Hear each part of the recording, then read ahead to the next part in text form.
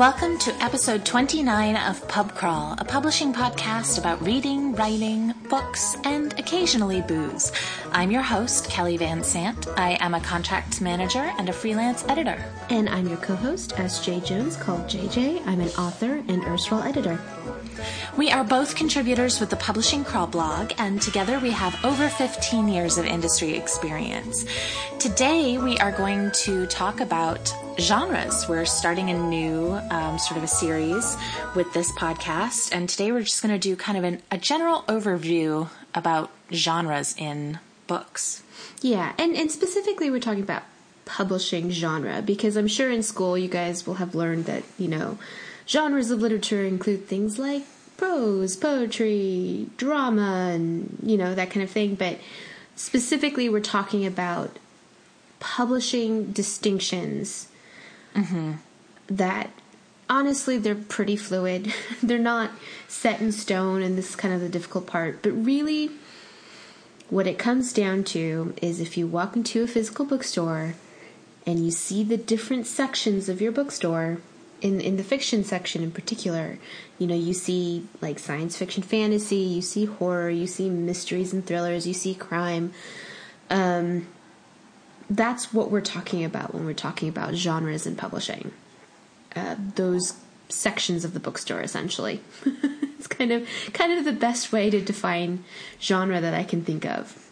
Mm-hmm. So, since we're going to give you a big...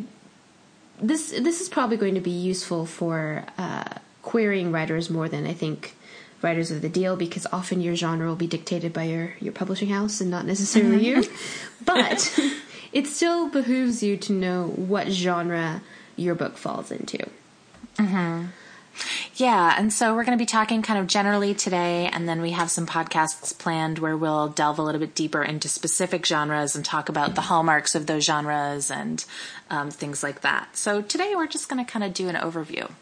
Yeah, so I also want to make a distinction here in publishing between genre, which loosely defined, I suppose, is kind of elements these certain books have in common in terms of setting, plot, or whatever. For example, you have historical fiction, so obviously that's any fiction that's not set today.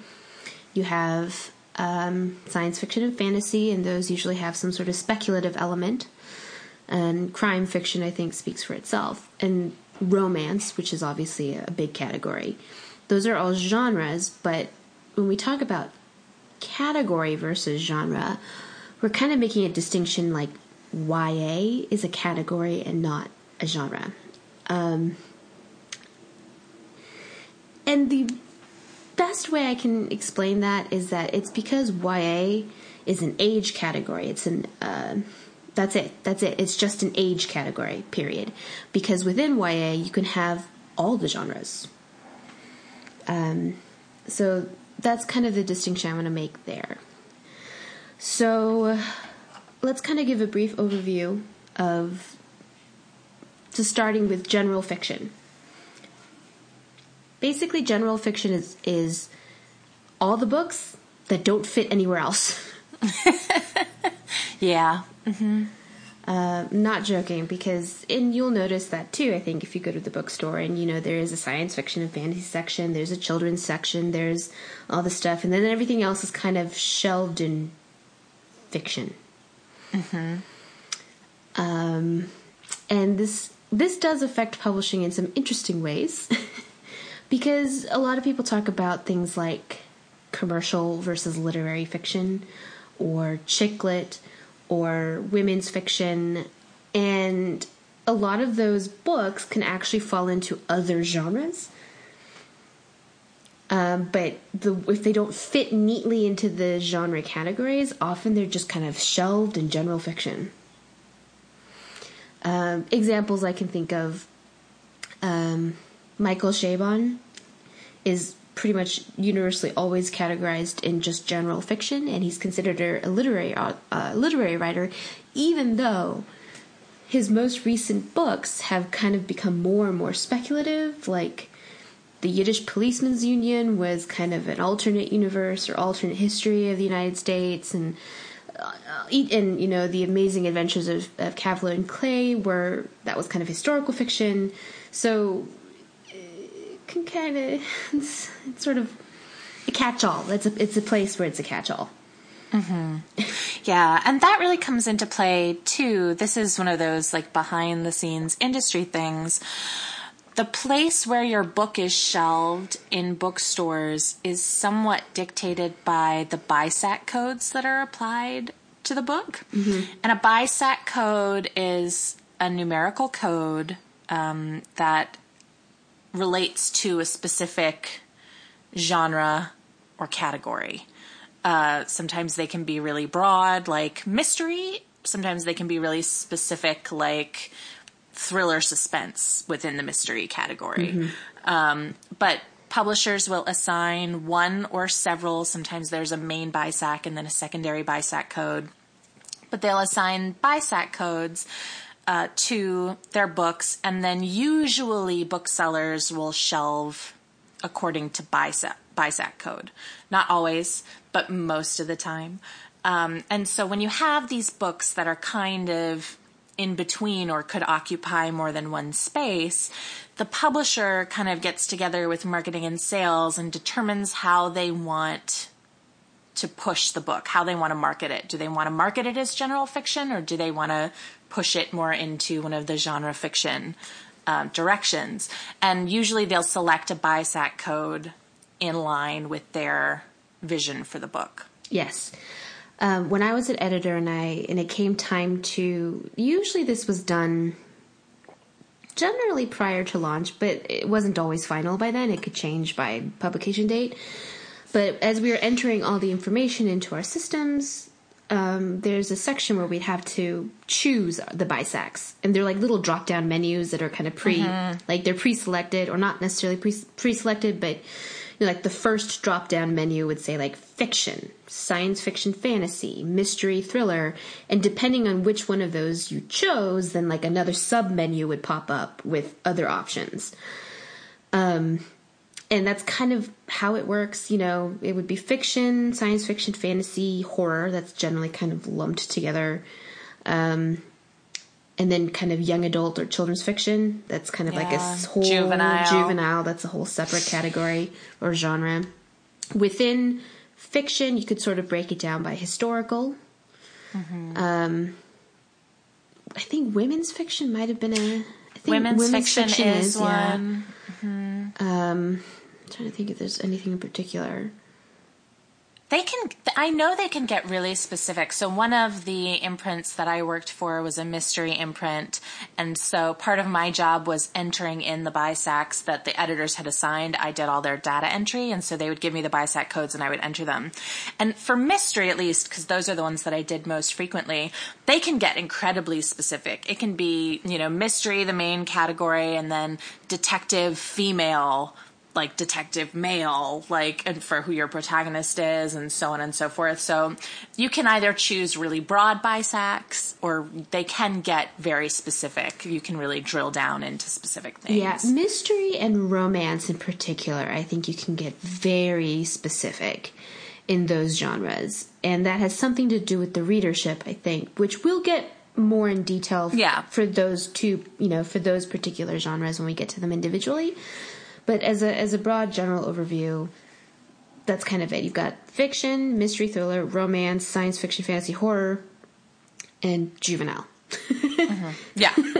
Those are your overarching broad categories. So let's mostly focus on just kind of what's under the fiction umbrella today.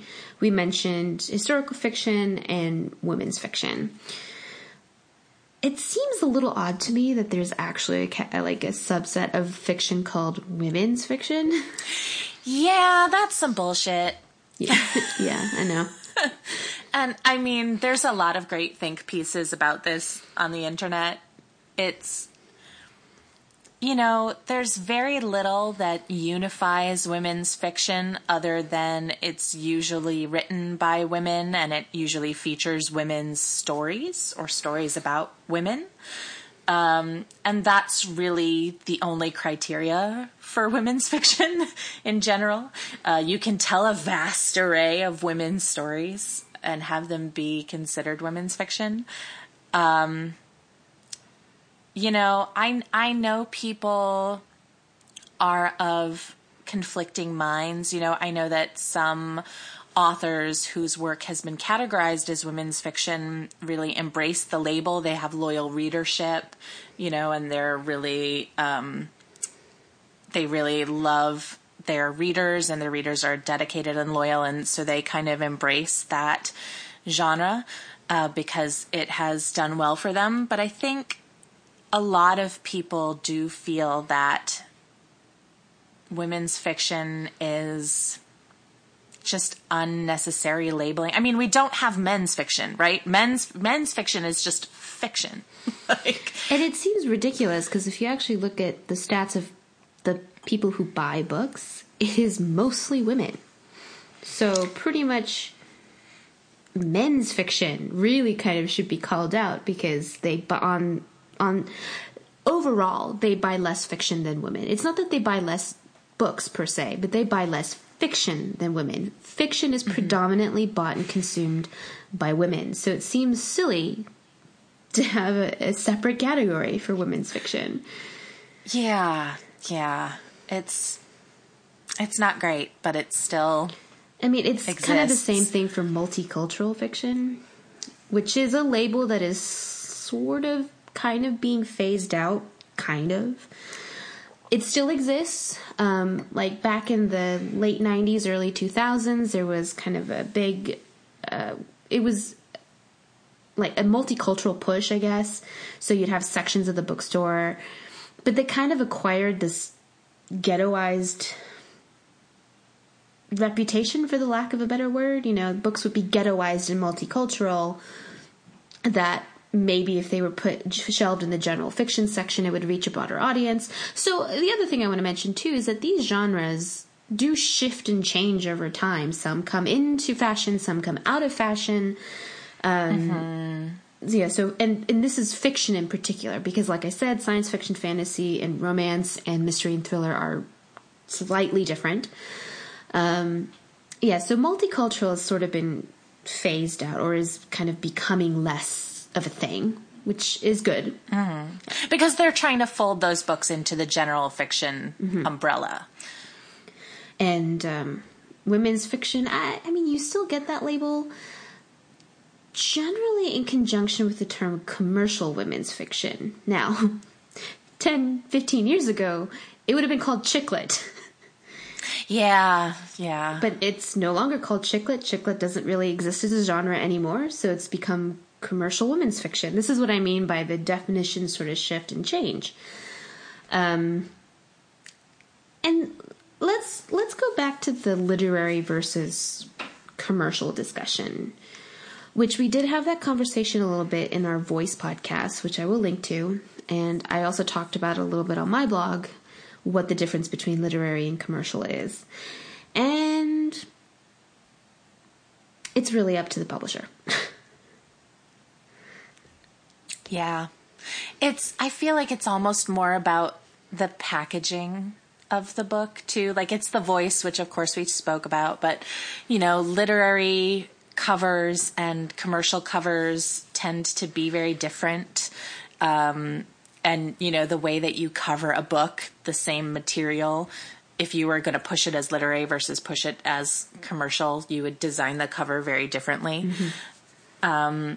So it's kind of nebulous in that it's a literary and commercial don't mean anything in and of themselves except the meanings that we ascribe to them. You know, we identify something as literary and not commercial, or vice versa.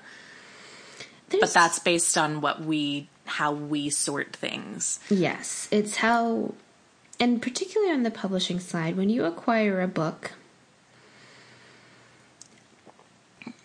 when you package a book commercially, you expect it to have broad appeal.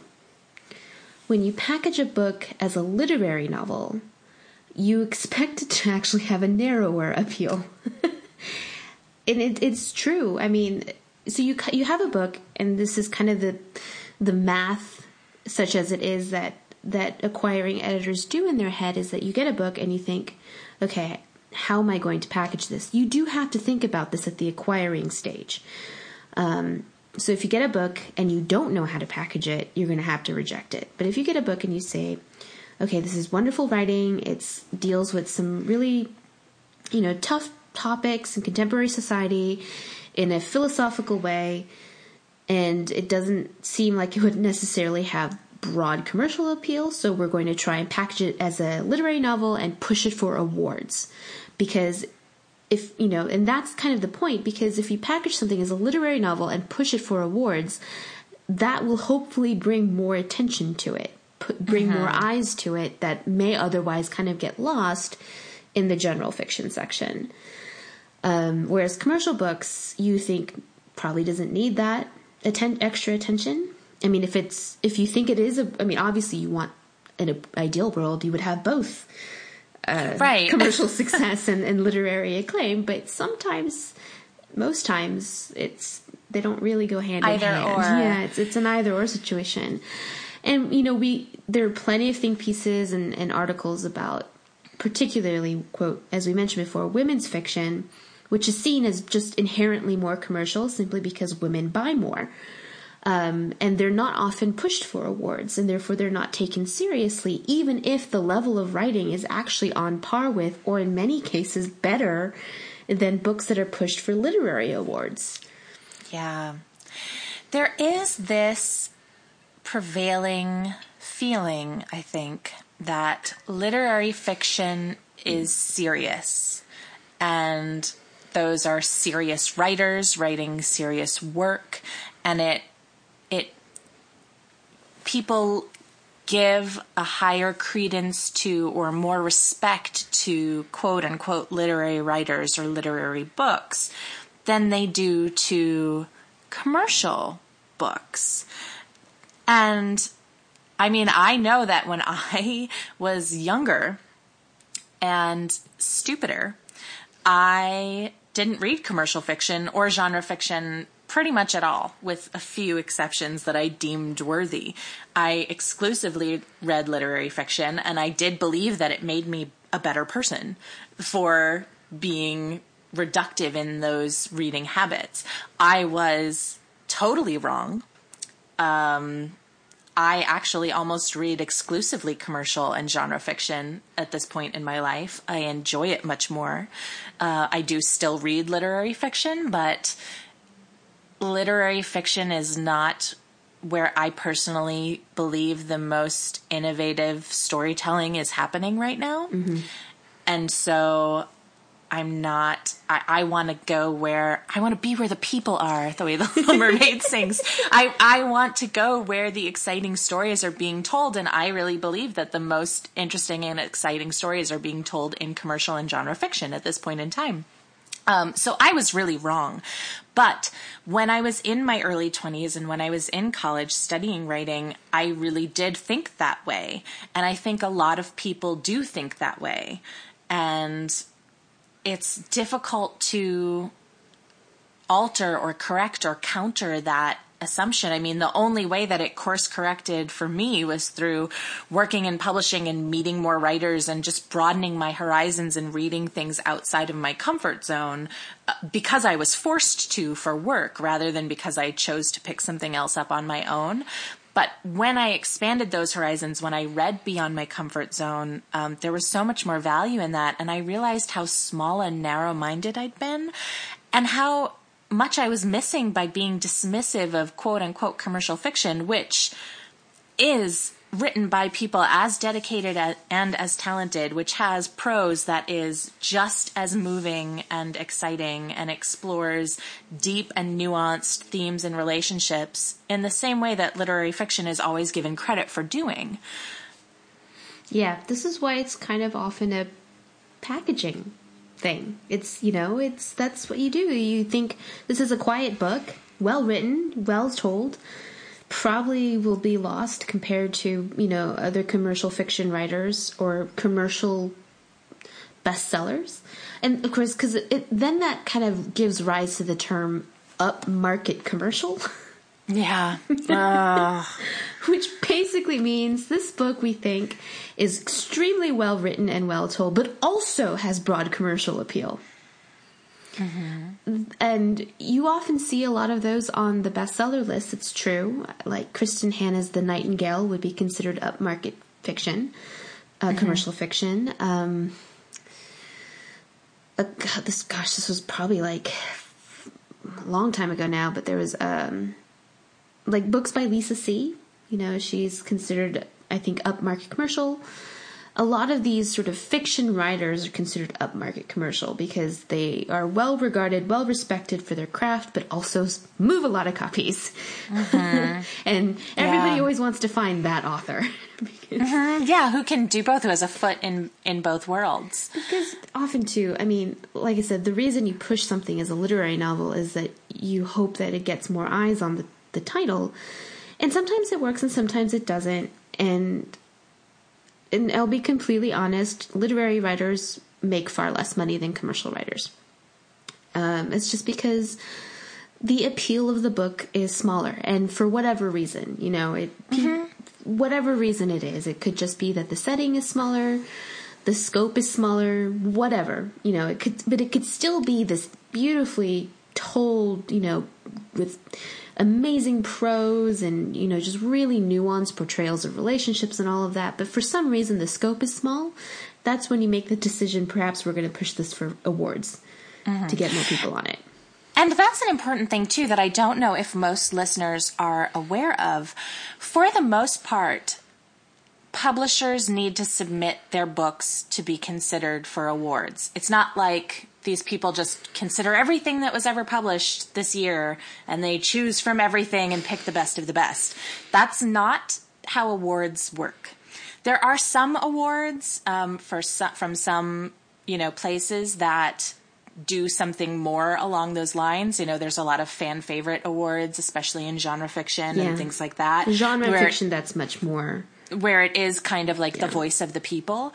But for the most part, particularly for literary fiction awards, the publishers need to select from among their own catalogs the lists or the titles that they are going to submit for each prize. And of course, each publisher is going to be really conservative in the titles that they select to submit because you don't want, I mean, there's already going to be enough competition from other publishers. You can't have too much competition internally. So you're going to be very selective in the titles that you decide to submit for awards.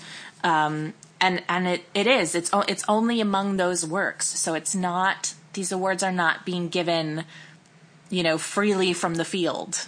Yeah, you're not going to look at your entire list and say, I'm going to submit all of them and see how it goes. It doesn't work like that. Because, I mean, whoever, and awards can differ. Some are nominated, and many are juried. Many have a committee that's reading all these books come in. And so these people can't be on top of every single book published in a year. I mean, that's just impossible, humanly impossible. So they have to kind of rely on what the publishers are submitting, what the publishers are pushing, also what the librarians are saying and what the critics are saying. Like, they're not just going to listen only to the publishers, obviously. They're going to get that information from multiple sources, but it's still, you know, there's a push from the publisher as well. And I hate to say it too, this is out of the writer's hands. Yeah, no, there's nothing you can do about this. This will strictly be an internal decision. And it's the kind of thing where, you know, it just depends on the year. You know, in another year, your book might have gone forward and been submitted, but not this year because there's this other book. You know, it's really completely out of your hands. There's a lot that goes into the decision, and, you know, it just is what it is. Yeah. So that's kind of that's really what it comes down is to perceived size of the market, honestly. Because, you know, there are plenty of award-winning authors that actually have broad commercial appeal, too. So it's, like I said, it's not a mutually exclusive thing, but it's something that the publisher does consider. And I mean, when I was bringing books up to the ed board, and I knew too that the scope was small. What do I mean by the scope is small?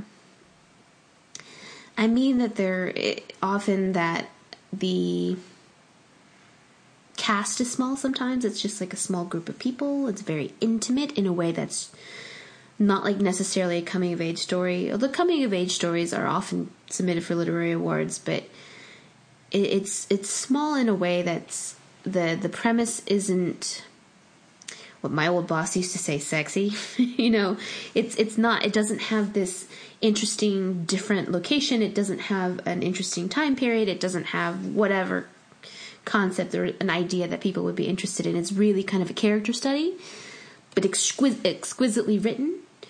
Those are the books that you think, these are probably where the scope is smaller, the perceived size of the market is smaller, but the writing is amazing.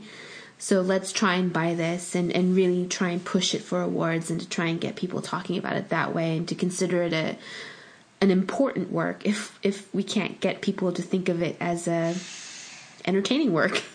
I mean, I hate to sound that reductive, and it really isn't that reductive. But in business, you do often have to make those sorts of decisions, particularly at the acquisition stage.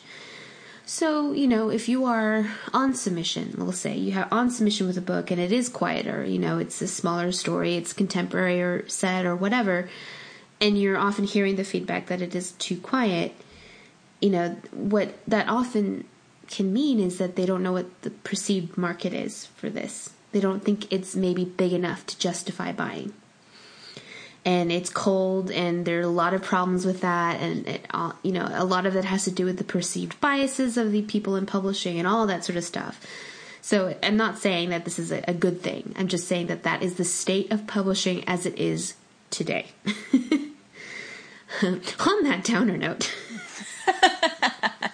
have I discouraged y'all yet? We try to be realistic, but we all do this because we love it, right? We write because we love it. We read because we love it. We enslave ourselves to the publishing industry for our careers because we love it. So it's not all bad news. No, it's not all bad news. So that's kind of my piece about literary fiction versus commercial fiction. Everything else is kind of a designation. Again, this is under general fiction. And in fact, I don't believe there is a BISAC code for literary. No, there's just fiction. It's just fiction, general. Mm-hmm. And you can get a little bit more specific. It'd be fiction, historical fiction, women's, but there's like fiction, general, historical, women's, and I don't know if there's a couple of others, but that's it. Mm-hmm. So there's actually no BISAC code for a literary book or a commercial book. These are not genres as we define them. It's way books are packaged and pushed. Yeah. I think the others are pretty self-explanatory in terms of what historical is, what women's fiction is. So if we want to move on very briefly, because I think the other genres do warrant their own episodes to get into a bit more deeply. But, giving a broad overview of science fiction, fantasy, I think that makes sense. I think if, people know what science fiction and fantasy is, what horror is, what romance is. And I do want to explain a little bit about romance. Romance, almost as much as I think mysteries and thrillers and crime fiction, have kind of set guidelines in their genre. For example, romance, the story must end happily. That is like the number one and the only rule, I think, in romance that you cannot break. That's why books like Nicholas Sparks is not shelved in romance, even though his books are centered around love stories. Not all of them end happily, and therefore they are not considered romance. Because that is pretty much the only rule. That's the only rule. It has to end happily. It has to end with the couple together. That's it. Everything else can be a little bit more flexible, and it could also get as specific, like weirdly specific in romance. Mystery is kind of the same way. The hallmarks of mysteries, because there's different types of mysteries. There's like the cozy. Yep. Yeah, cozies. There's thriller / suspense, which are actually slightly different, but sometimes shelved together or overlap. Yeah. There is, what else do we have? I know all these. I'll look up my notes for the actual mystery podcast, but I worked for a mystery imprint, and so I saw so many of these. Cozies are really interesting because there's no violence on the page, usually no sex on the page, and no swearing. They're like the little old ladies solving mysteries. It's like Murder, She Wrote. Yeah, it is. And they're evolving a lot, so we're seeing a lot more cozies with younger protagonists.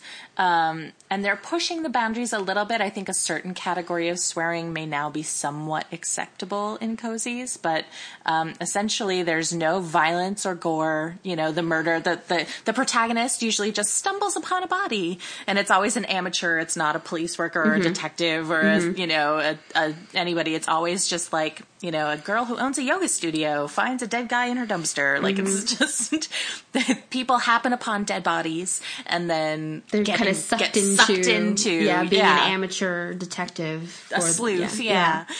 I actually like cozies.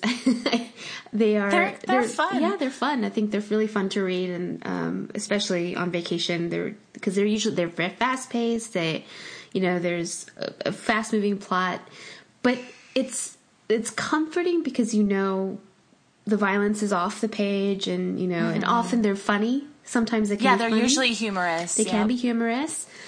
And so there's something kind of nice about that. So you have a mystery to solve, and you're trying to solve it along. Usually you're trying to solve it along with the protagonist. And that the characters you like, and all the characters are charming and funny and all that sort of stuff. There's a show on Netflix, I think it's originally from Australia, Miss Fisher's Murder Mysteries. Mm-hmm. That would be an example of a cozy. Because she's an independently wealthy woman who just decides she's going to solve murder cases, and again, like Murder, She Wrote is an example of a cozy mystery. So those are kind of briefly the other genres. Now let's talk a little bit about juvenile, which you can't see me, but I'm putting that in air quotes. Mm-hmm. Yeah. Yeah, juvenile as a BISAC encompasses everything that's not adult, YA, children's, picture books, everything falls under juvenile. Mm-hmm. Yeah, there's, particularly in juvenile, so publishing is actually kind of divided a little bit. There's adult and children's. Most of the houses, most of the imprints are either focused on adult fiction or children's fiction. Some imprints do both, but not all of them. There's actually, in fact, a pretty big divide between adult and children's. When I went on submission, so I mentioned previously that Wintersong, my book is a perfect example of explaining the difference, I think. So there are a lot of books that fall into that in-between category. There is a category of new adult, which that's what I worked on, with my boss at the time. We worked on this concept of a new adult category that's older than YA, but not quite in the realm of other adult novels, which sometimes focus on like married people who are having marital problems or intergenerational stories, that kind of a thing. So still focused on young protagonists, but without necessarily being juvenile. But to be completely honest, that's a really, really difficult category to navigate. Yeah. Because there is such a stark divide between juvenile and adult. Mm-hmm. And I don't really know why necessarily it's so stark. I think that's just the way publishing started, I think.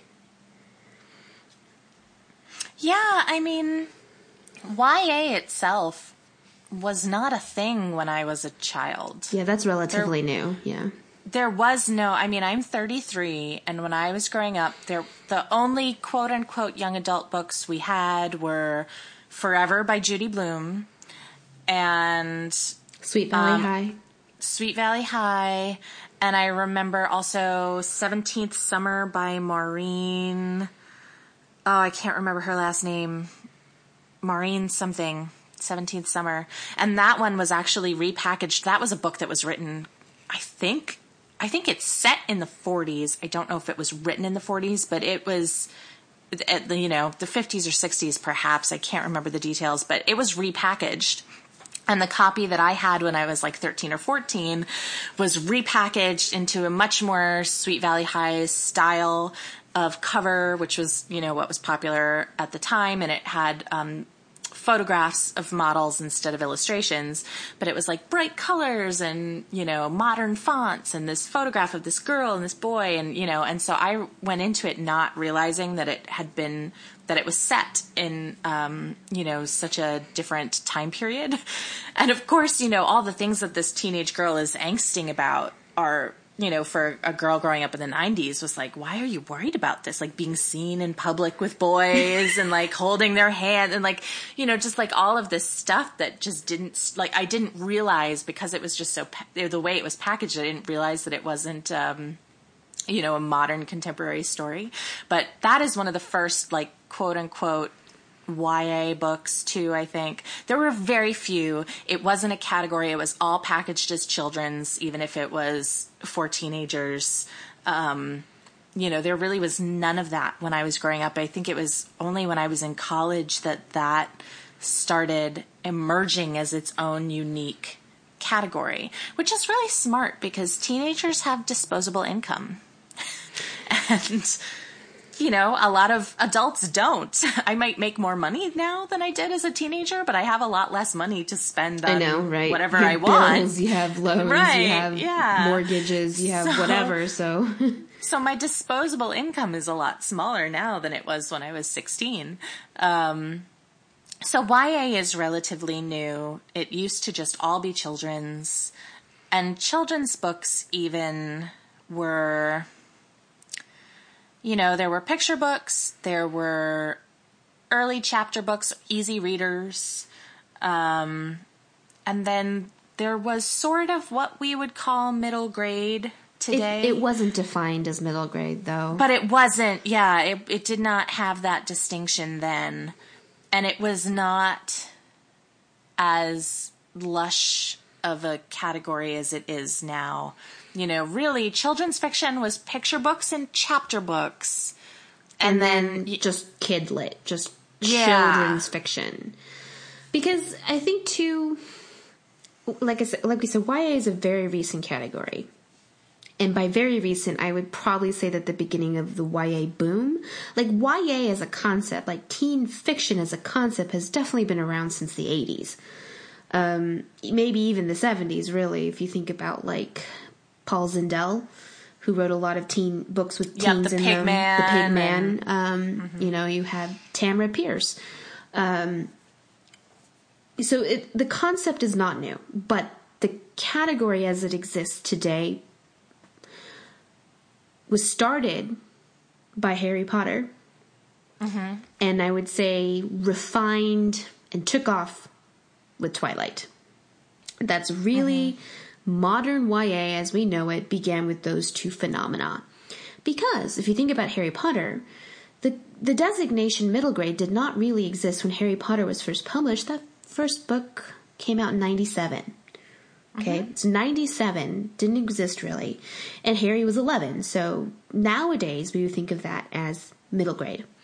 But that didn't exist then. But as Harry got older, the books got obviously more emotionally complex and darker. The way, a lot of YA is today. And and that, for those of you guys who weren't around during the Harry Potter years, like Kelly and I grew up with these books, literally waited, we spent a vast majority of our childhood and teenage years waiting for Harry Potter. And the landscape of children's fiction changed with it because there were think pieces back then about, as Harry gets older, these books get darker. Are they still appropriate for children? And all this sort of, there was a whole bunch of hand-wringing, as there always is about YA. But of course. And the thing of it, too, that gave J.K. Rowling a lot of freedom is that at a certain point, the fourth book is when it really jumped up in page count. Mm-hmm. And kind of you can kind of lump the first three together, although book 3 is sophisticated, but you can still kind of say, okay, there's books 1, 2, and 3, and then there's 4, 5, 6, 7, is kind of where the series crosses over. And book 4 is where that change kind of happens. It's the page count jumped dramatically. And it was the first real death in the series. At least 100 pages it went up. And that was another thing, too, is that page count for children's fiction was always very strictly controlled because it was believed that children just wouldn't read for that long. Mm-hmm. Like, they just wouldn't do it. And so what children's books were being aimed at teens or anything, prior to Harry Potter were all very slim. I mean, really slim books, not novels as we would think of them today. And Tamora Pierce. Yeah, I was going to say Tamora Pierce wrote the Alana Quartet as one book. And the children's publisher was like, it's too long. Chop it up. Yeah. Chop it up. No one's going to read it. And Tamora Pierce has a quote saying that she's grateful to the Harry Potter series because her publisher allowed her to start writing longer books because Harry Potter had proven that a teenage and child audience would stick with characters and stories that they loved through large page counts. And so I think it's with the Trickster duology and then all the books after that of Tamora Pierce's are noticeably longer. Yeah. They're like real, several hundred page novels. And so, but all of her earlier books, the Alana, the Emperor Mage books, those are all really slim because they were written at a time when children's publishers just were really adamant about a low page count. Yep.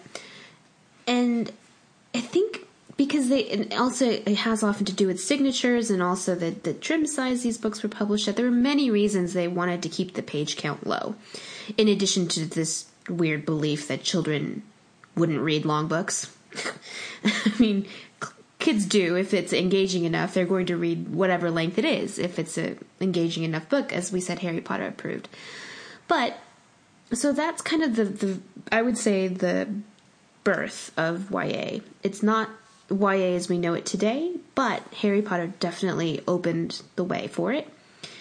And post Harry Potter, because, Harry Potter went from 97 to 2007?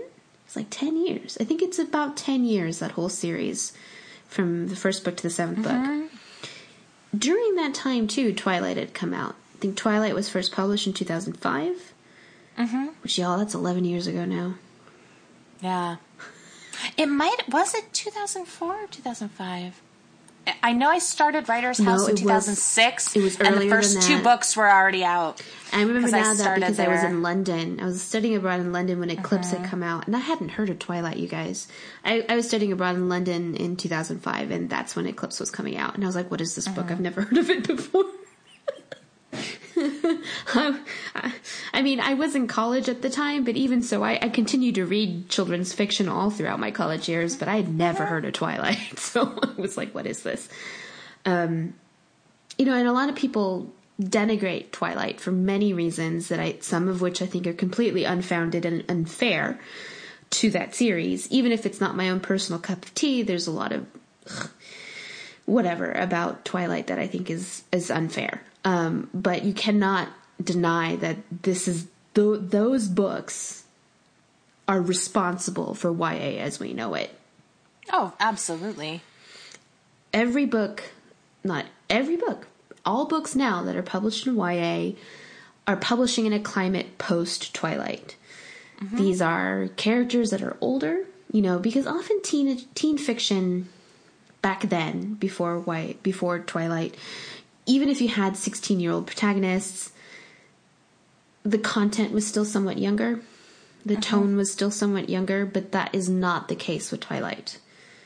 It got much more intimate and close to Bella, it was her story, and it was much more, and those books, of course, are also really long.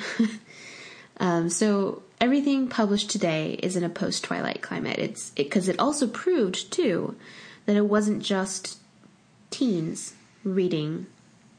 Right. That book had huge crossover into the adult market.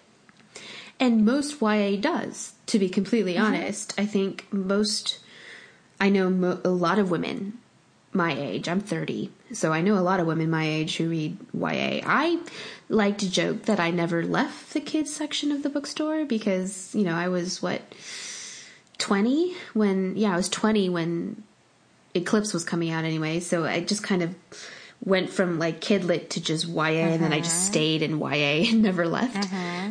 Yeah. Well, JJ was my guide to my reemergence into children's and YA because I did stray from it. I talked about my little literary only exclusive several years there. And when JJ and I met, and she was actually working on this middle grade novel, and she loved children's fiction and YA, and she started recommending things to me, and I would get into them and really enjoy them. But then I didn't know where to go next. And so I'd be like, well, you have to tell me what else to read because I'm so lost, in this new place. So, yeah. Yeah. But you never left. You were always there. I was always there. I mean, I was in my early 20s when John Green was publishing his book. He published Looking for Alaska in, I think, 2006. And at that point, I would have been 20, 21. So, on the younger age, so right in that kind of slightly crossover demographic. But to get around to my original point, the difference between particularly YA, because YA, there's kind of a bigger divide, I think, between middle grade and YA than there is between YA and adult, even though there's a pretty big difference there because they're handled by two totally different marketing forces and publishing salespeople and everything.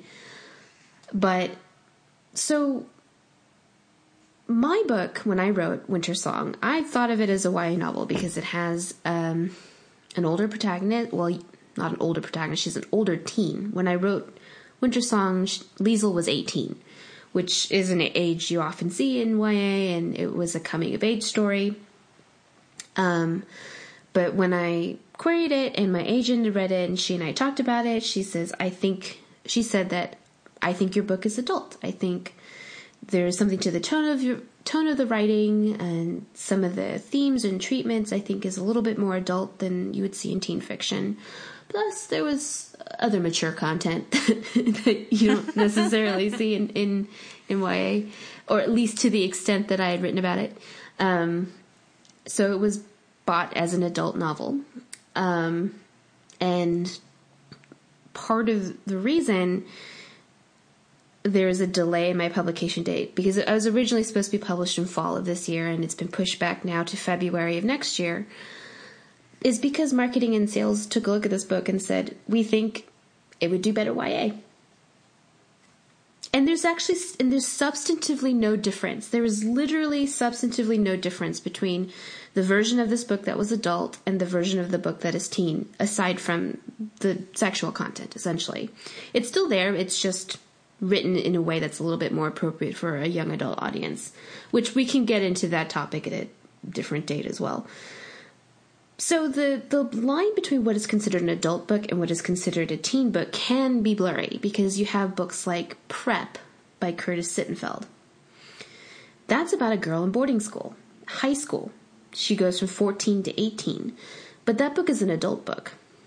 It's not shelved as teen. Or you have books like Naomi Novik's Uprooted, which is also an adult book, but is often seen as a teen book. Pierce Brown's books are the same way. He's often considered YA, or a lot of people think of him as YA because he has a huge crossover into the YA audience, even though his books are actually published by an adult publisher. It's really who publishes the book that defines whether or not a book is adult or children's. And in my case, my publisher happens to do both. So that was why it happened it worked out for me in that regard. So those are kind of broadly the categories, the BISACs, as we had mentioned before, in fiction. So, any last words at the moment? None, I think, for this one. I'm excited to kind of talk more specifically about other genres in the weeks to come, though. Yeah, me too. And I think because there's room for flexibility and interpretation in each of these genres. Because obviously you're, as they say in Pirates of the Caribbean, they're more like guidelines than rules. God, I'm pulling out a really old reference. All right. So, what have you been reading? What have I been reading? I did just start something, and now I can't remember the name of it. It's Alison Goodman, Days. Oh, the Dark Days Club. There you go. That one. Mm-hmm. I just started that earlier this week. And that's really it. I think I've caught your reading slump, to be perfectly honest. I think I caught it over our G-chats or over Skype, like an infection. I consider it just spring fever. I think. Yeah. I don't really want to be inside or reading, or I just, it's, I probably shouldn't confess this, but it's the same thing with my day job. I just kind of don't want to be inside. I would rather do other things. Yeah, it would be nice if we were all on a school schedule with spring break, winter break, summer's off. Recess, I think recess. Recess. Yeah. Mm-hmm. Yeah, I'm still reading the City of Dreaming books. Thoroughly enjoyable. But it's also a book that's easy to put down in many ways. Maybe, as I said, because it doesn't have that emotional pull. It's much more intellectual, and I can kind of read a chapter or two and put it down and not feel compelled to finish. Because, we've had those books. Those are like the one sitting books that you get, and you're like, I have to finish it. And it's like 2:00 in the morning, and you're like, no, I have to finish it before I go to bed. And so there's that. I also have on my library to be checked out Saga, Volume 1, the trade of Saga. I've heard amazing things about that, but I have not read it myself. I have not read a lot of graphic novels lately. The last graphic novel I read was actually The Search, which is kind of... it was part of the Avatar The Last Airbender universe, and that was the last graphic novel I read. And I read that, I think, a couple months ago. But I haven't read a lot of graphic novels or comic books lately, and I used to read a lot of them. A lot more than I do now, certainly. And but I've heard really good things about Saga, and I think maybe it's something, because it's not just words, it's art as well. Maybe that's something else that I can get into that will pull me out of my reading rut. So that's it for me on that side. What are you working on, if anything? What am I working on? I am doing some artwork. My creative pursuits right now are doodling and drawing and stuff like that. I think that's, once I've finished writing, and now it's back to my editor, and it's gone off to production, and I should be seeing first pass pages probably in like a month or so. I've kind of moved on to other artistic pursuits as like a brain palette cleanser. Yeah, like a brain cleanser. So I'm drawing. I do. Most of my artwork is digital these days. Like, I feel like I've lost my touch for natural media, although I still love natural media. Like, I love ink and I love colored pencils. I still love those, but I think things like painting, I don't think I know how to paint anymore.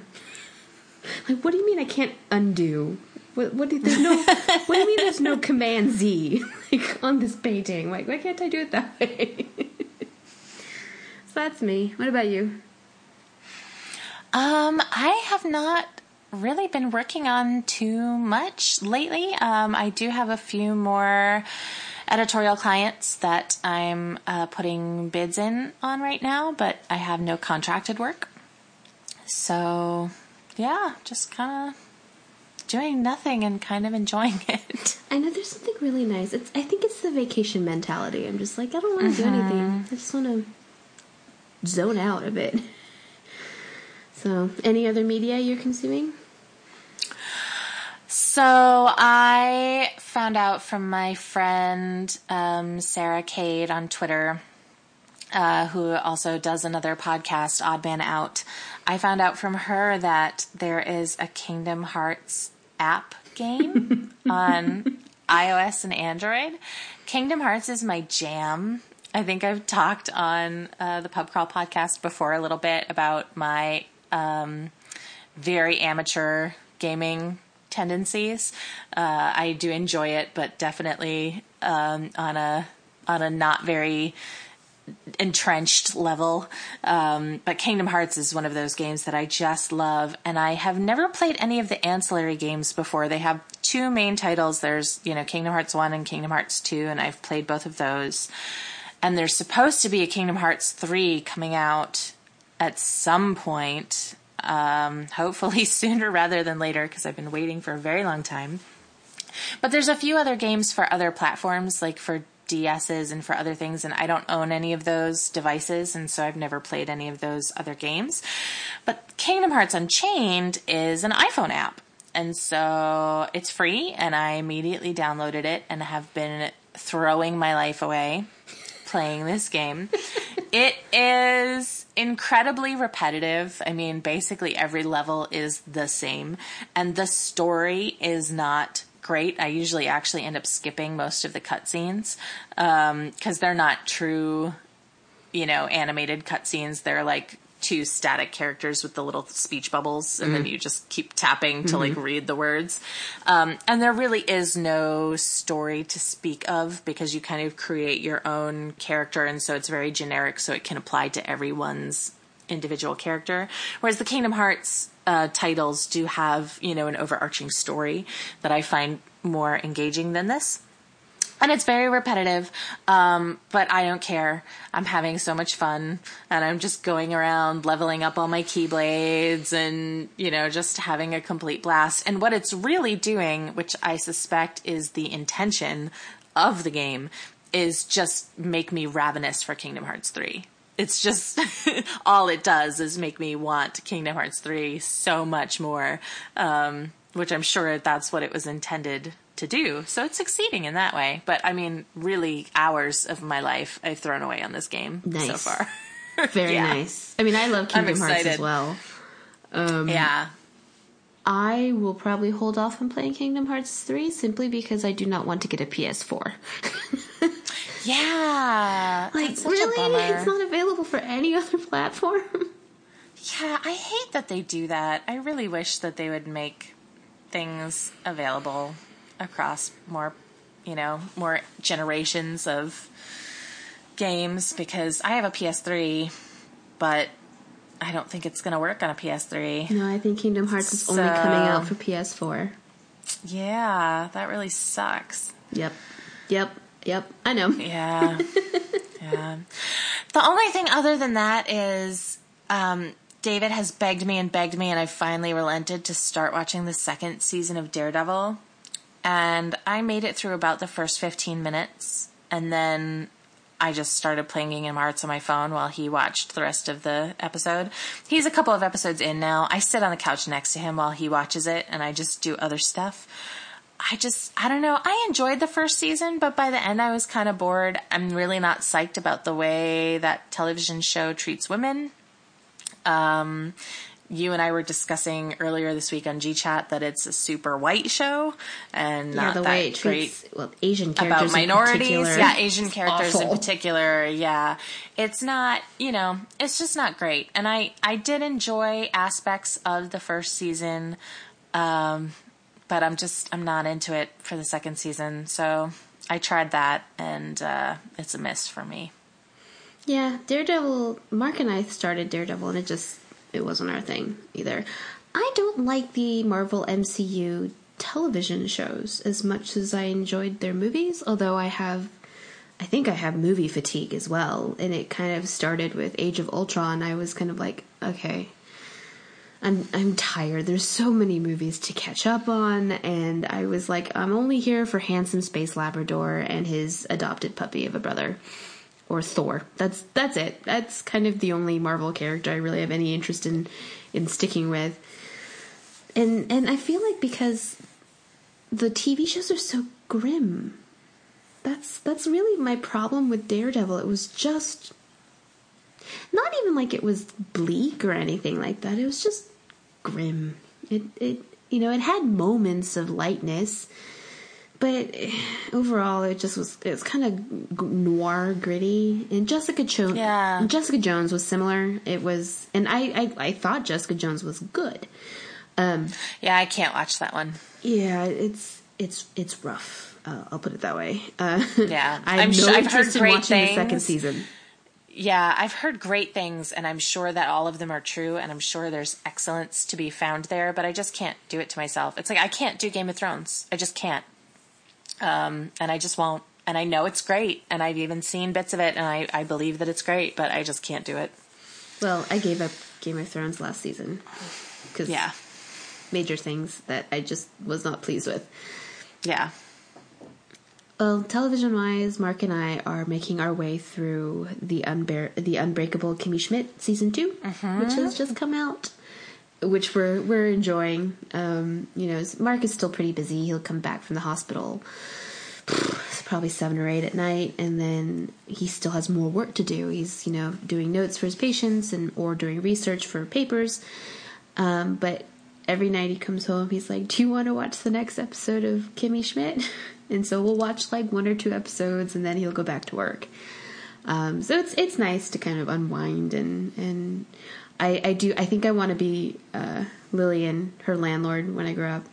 That she's like my idol, like just batty stoop crone, as they call her.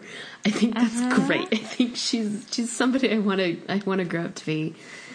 Dare to dream, JJ. I think I could do it. I think I could. I'm definitely within reach of her.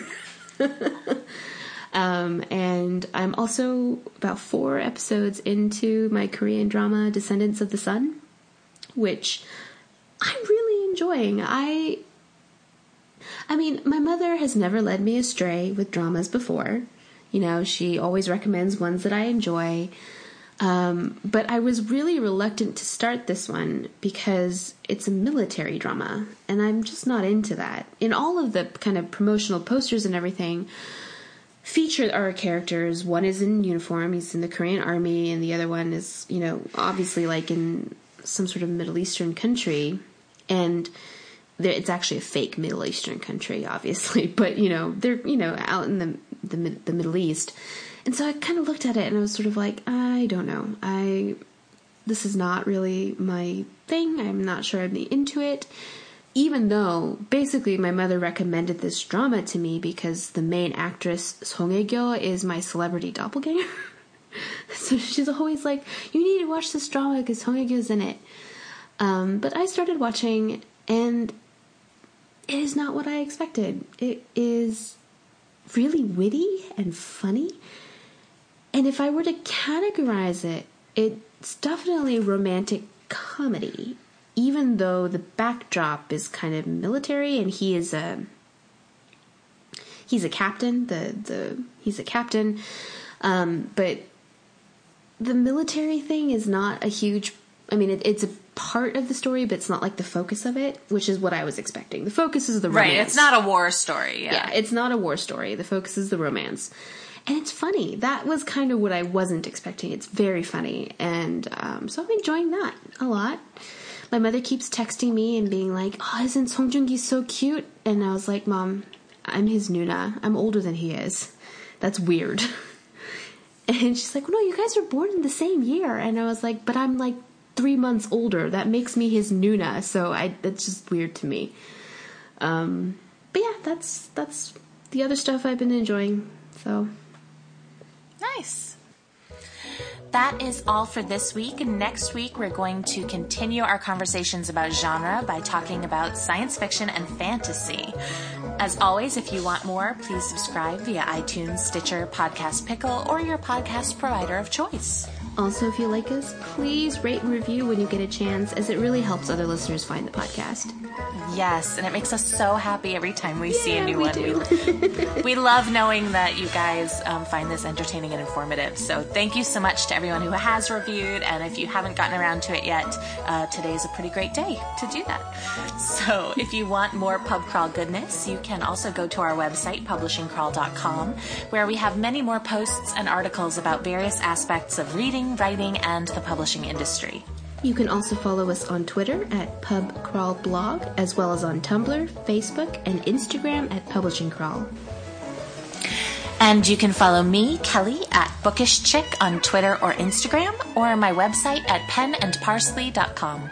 And you can follow me, JJ, at SJJones, that's SJAEJONES on Twitter, or my website, sjjones.com. Our theme music is Quirky Dog by Kevin MacLeod, and our logo is designed by Aaron Bowman, the author of Vengeance Road, available now wherever books are sold. If you have any further questions, comments, or feedback, feel free to email us at publishingcrawl@gmail.com or send us an ask through Tumblr. Thank you so much for listening. Bye. Bye.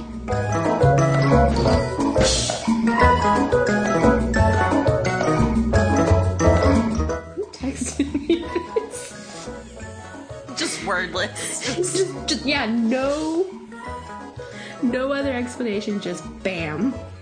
It's just balls and balls. Yeah, moving balls.